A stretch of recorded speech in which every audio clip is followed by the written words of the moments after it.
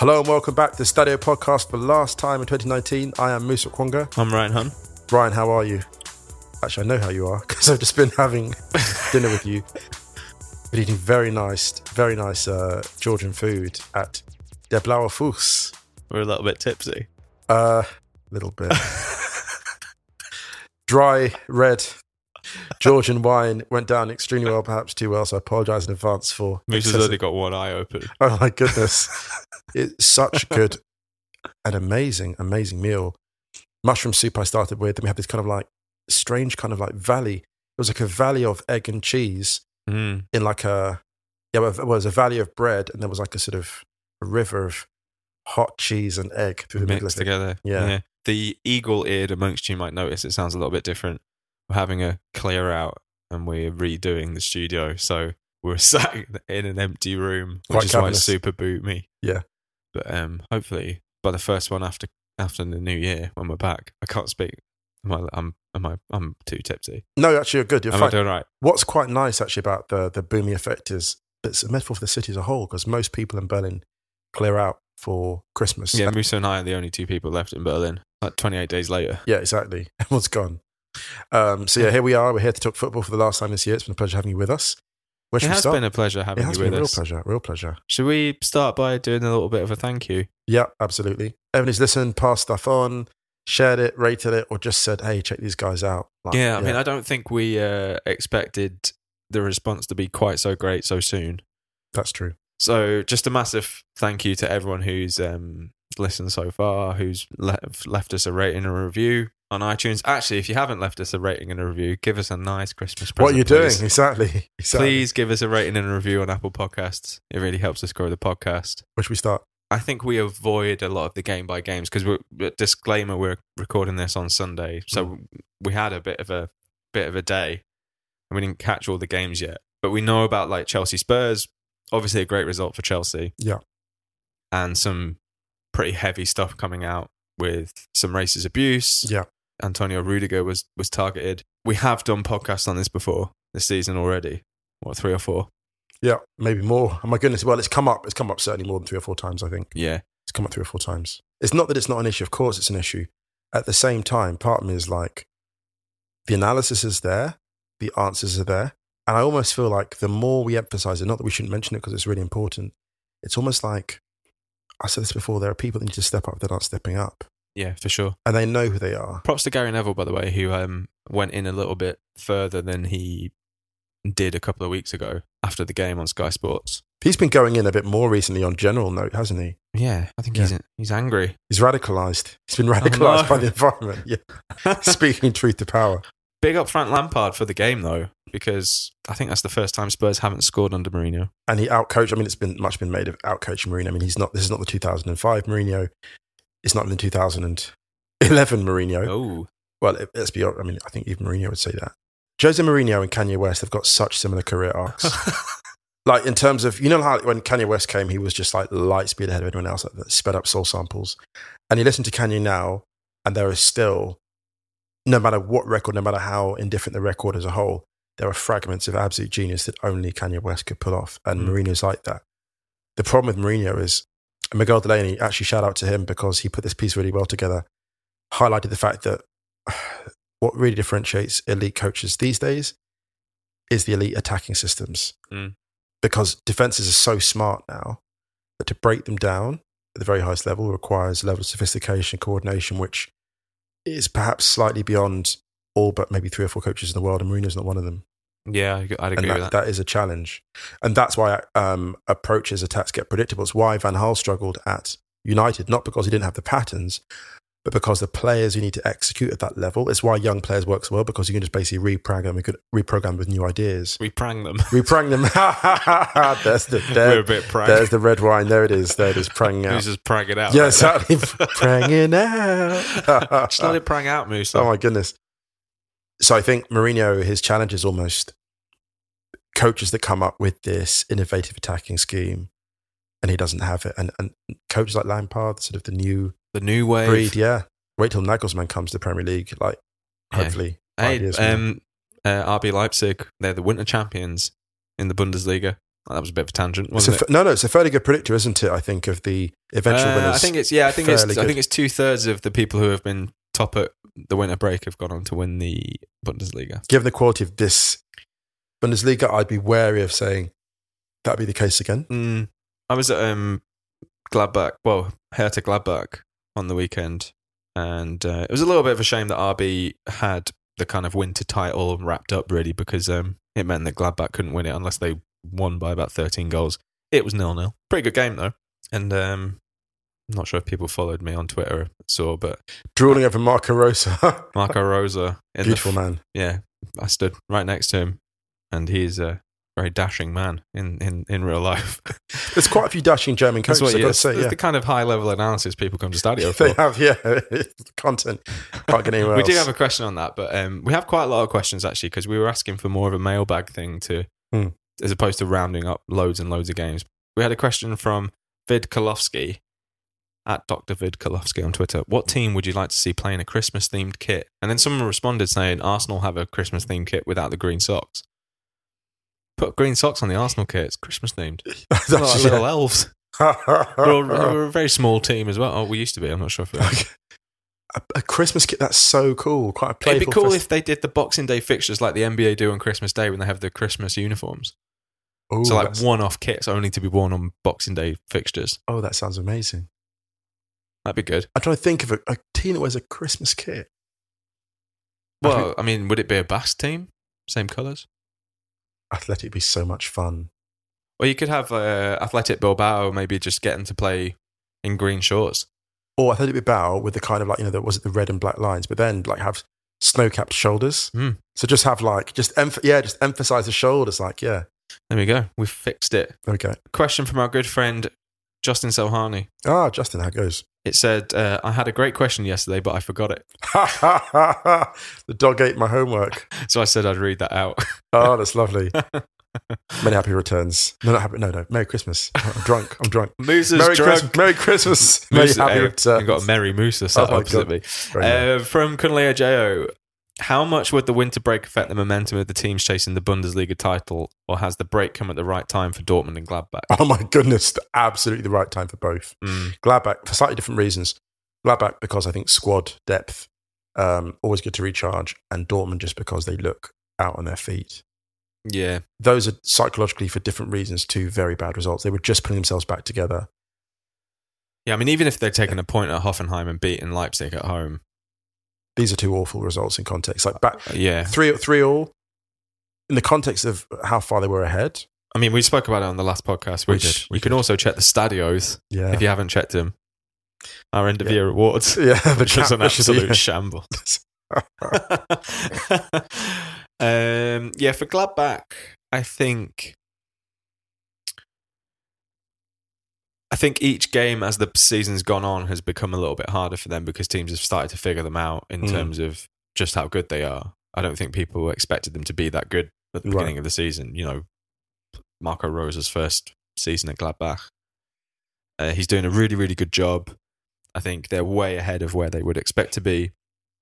And I think taking stock is a good time for that. Yeah, for they need to regroup. Yeah, they're in a really good place. Well, he was saying after the game in the press conference that take a couple of weeks off. Everyone just needs to chill. It's all fine. Yeah, they'll get back on the training ground. I think the Bundesliga is off until the 17th of January, so that'll be ample time for him to do some work. And I think just switch off for a bit. He was talking a lot about just making sure they have a nice Christmas and a nice break, and I think that's really important because when you go into a season without that level of expectation, then all of a sudden you find yourself there top for so long and you can let it slip. I think it can be really hard to reevaluate it.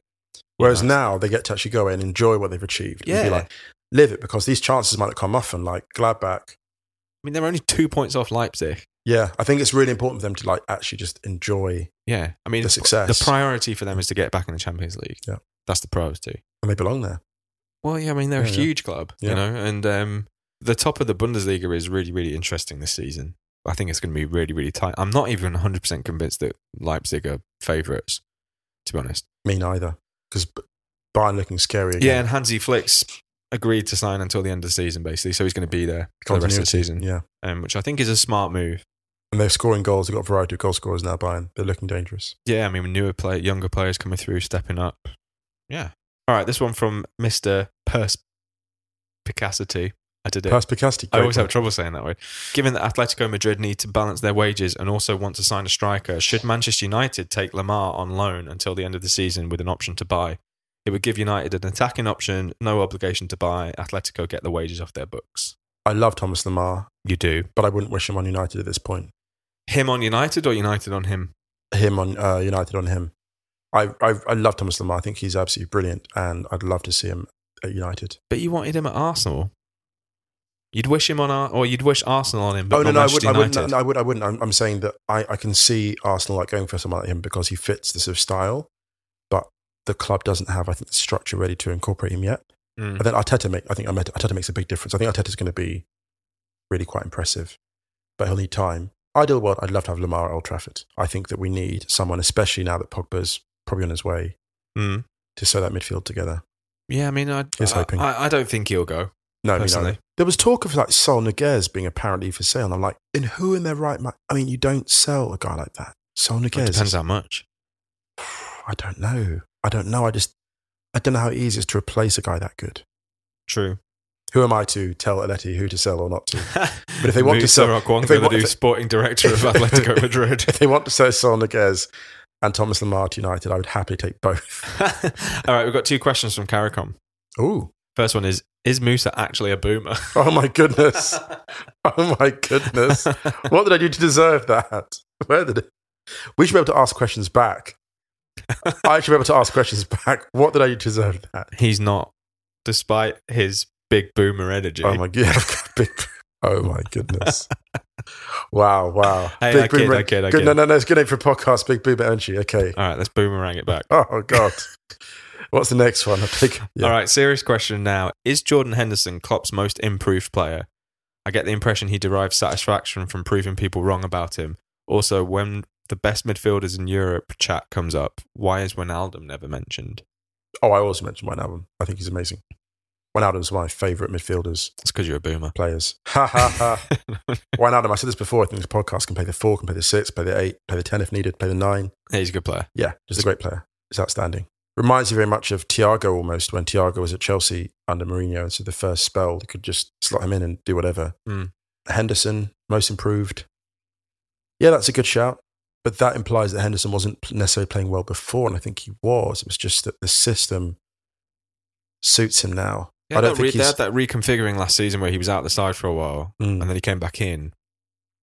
And I think they just realised that he brings a lot of balance there. Yeah, I think he allows the midfield to play a number of, or he allows for a midfield of variations exactly when he's in there, which I don't think and many of the other midfielders at Liverpool can play that role. And he suffered from unfair comparisons. I mean, the parallel I draw, when Keane left and Carrick kind of came in and took the same number, and Henderson came in and took the captaincy from Gerrard, people going, oh my goodness, how can that person replace them? They're different players and different systems. And we say that, but people drew that direct comparison. It wasn't fair. They were doing different things. And some might argue, actually, Henderson was doing the things that Gerrard used to do well, better than Gerrard did. Or in terms of his positional, in terms of the particular role he occupied. Wow. Gerrard's rule was Don't take the Lord's name in vain, Musa. Not at all. Just to say that the system that Liverpool play and the dynamism requires someone to hold, someone to sit. So Milner's done that before. Actually, I would say the most improved player under Liverpool was probably Adam Lallana. Became a sort of dynamic, pressing midfielder from being an attacking player and adapted really well. So I think it's Lallana, actually. It's my view. Not Mo Salah. No, Salah was already. He wasn't that you good. He wasn't, but you could see it. Like watching him play for Basel and watching him just shred teams. Oh, yeah. Yeah. And when I saw him at Liverpool, I was like, okay, that's the guy I recognise. A bit like, Guardiola obviously radically improved De Bruyne, but still, anyone that watched De Bruyne at Wolfsburg was like, yeah, he's on his way. Like, it's wild. There was an auction, like a 5-way auction for De Bruyne's signature. Yeah, it was weird. Yeah, it was really weird. So weird. I think the thing about Jordan Henderson is he's just a glue guy, isn't he? He is. Total glue guy. And the glue guys always get underappreciated, I think. For sure. And he's funny. He's deceptive because he's actually a lot taller. He's 6 foot. But he's got like quite, his shoulders are like, he's not the most, not the bulkiest dude, but he's a big guy. Yeah. Here's, we got a little thread from Olaf Isaiah, because we also wrote a thing saying maybe if you have any shout outs instead of questions. And he said, I'd like to shout out Jordan Nobbs' drip game in 2019. Wow. Particularly during the World Cup coverage. Best of the best. I agree. She was wearing some serious drip. I never caught it. Yeah, there's a really good thing went up on, I think it was on the Arsenal Women Instagram maybe. No, not Arsenal Women. Who was it? I can't remember. I'll find it. Of Jordan Nobbs and Leah Williamson, pure 90s drip. That's big. It was big. I respect that. I respect that. He said, I'd also like to shout out Jordan Pickford for wearing all mercurials. I love my raving son. They need a glow stick emoji. And then he said, I'd lastly like to shout out Romelu. I dream to end a year as strongly as he has. Elite level recovery and grace. Real Well talk. said, What, 12 or 13 Serie A goals already? And the most recent one was an absolute beauty. Yep, he's already hit his total for Man United last season in this season. Just happier. In a team which plays his strengths, a manager who fully believes him, knows what to do with him.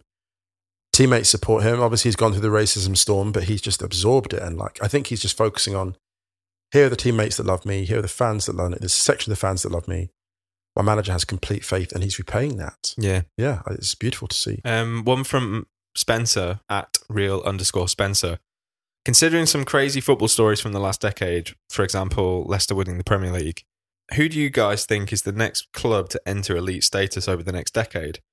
Also, what are some major changes you want to see in the next 10 years and why? For like changes in football rules, culture, schedule, etc. It's quite a big question now, huh? That's an amazing question. Which club will enter the elite? That's wild. Everton. Haha. Well, God, well, they'll return to elite status. Hey, maybe Arsenal might enter the elite finally. If I had, which club enter the elite status? Well, what are we talking elite? Like top 10 Premier League? Or Maybe Europe? Ooh. Leipzig? Well, Leipzig are already there. I would say they're already there. Elite, like what are we saying? What are we saying? Like Champions League quarters? Only a couple of years in the Champions League, though. What are we saying? Champions League quarters? Consistent Champions League quarters? Yeah, Leipzig. And that's because of the quality of Nagelsmann, whose brilliance is still not yet fully appreciated outside Germany, which is not their fault because people don't regularly. But Nagelsmann's brilliance is generational. Yeah, Leipzig's a good shout. Because it's a coach's game now, so you've got to go with like, where are the brilliant coaches now and where they're going to be for the next few years? That's the place it's going to happen. Maybe Leicester. What Leicester are doing this year is astonishing. I look at the league table and go, it's incredible. City have scored 50 goals and Leicester are above them in the league. That's an underrated, if anything. I mean, I don't know. That's a massively speculative. In context, though, what Leicester are doing this year is in context, I think, almost as impressive as what Ranieri did. Because the quality of the competition, that last league, everyone was sort of in transition. Yeah, Arsenal transition, so United, but these are still pretty good teams. Yeah. And Leicester are bossing it. I mean, in terms of rule changes and stuff, I can imagine there'll be a rule coming in soon about tactical fouling. Good shout. And I wouldn't be surprised in the next decade to see a kind of sin bin thing or something like that. Or technical fouls, maybe like in basketball coming into... Yeah, maybe. And I think there'll definitely be concussion substitutions come in as well. And culture, I just like everyone to stop being racist and homophobic and sexist. That would be... Yeah, that would help. That would be really nice. That would help, yeah. Wouldn't it? Indeed. I mean, I'm not sure how. I'd like to see safe standing back in the UK. I think we're ready for it again. 100%. Happened for years. Yeah. I think it would really help a lot of the Premier League clubs in terms of atmosphere. Being in a country as we are where safe standing's in place, and it's brilliant for atmospheres. Yeah, it's amazing. Like the Hertha Gladbach game was, considering it was a third empty, it was brilliant atmosphere. Really, really loud. But actually, there's no safe standing there. It's all seated. So I've just... Destroyed your own point. Yeah, well done, Ray. Ryan Hunn destroyed by Ryan Hunn. Speaking of a man who makes much better points than I do, we have a question from Jonathan Harding. The great Mensch himself. Who would you like to see win the Bundesliga and the Champions League next year? And who do you think would be the best winners for the sport?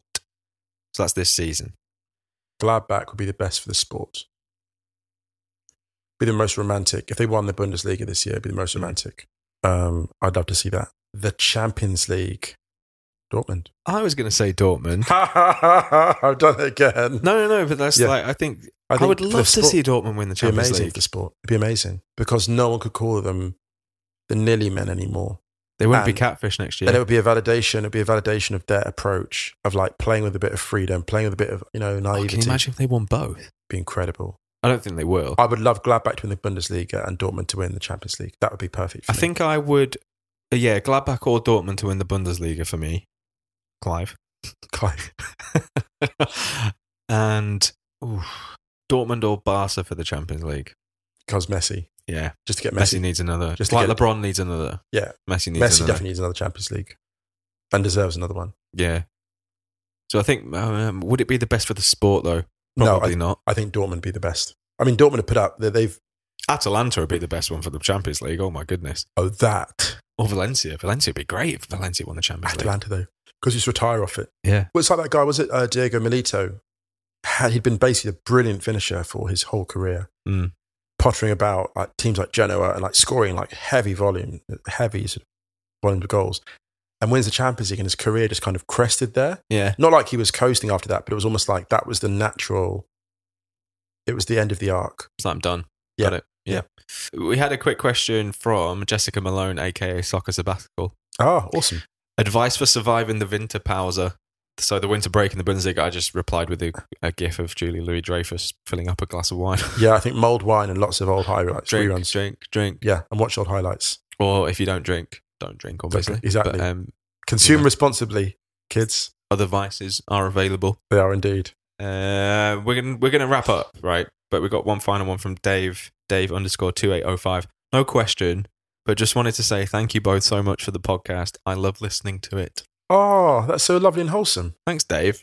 You know what? Like, sometimes people just like get in touch and say they really enjoy. That's it. That's what it's about.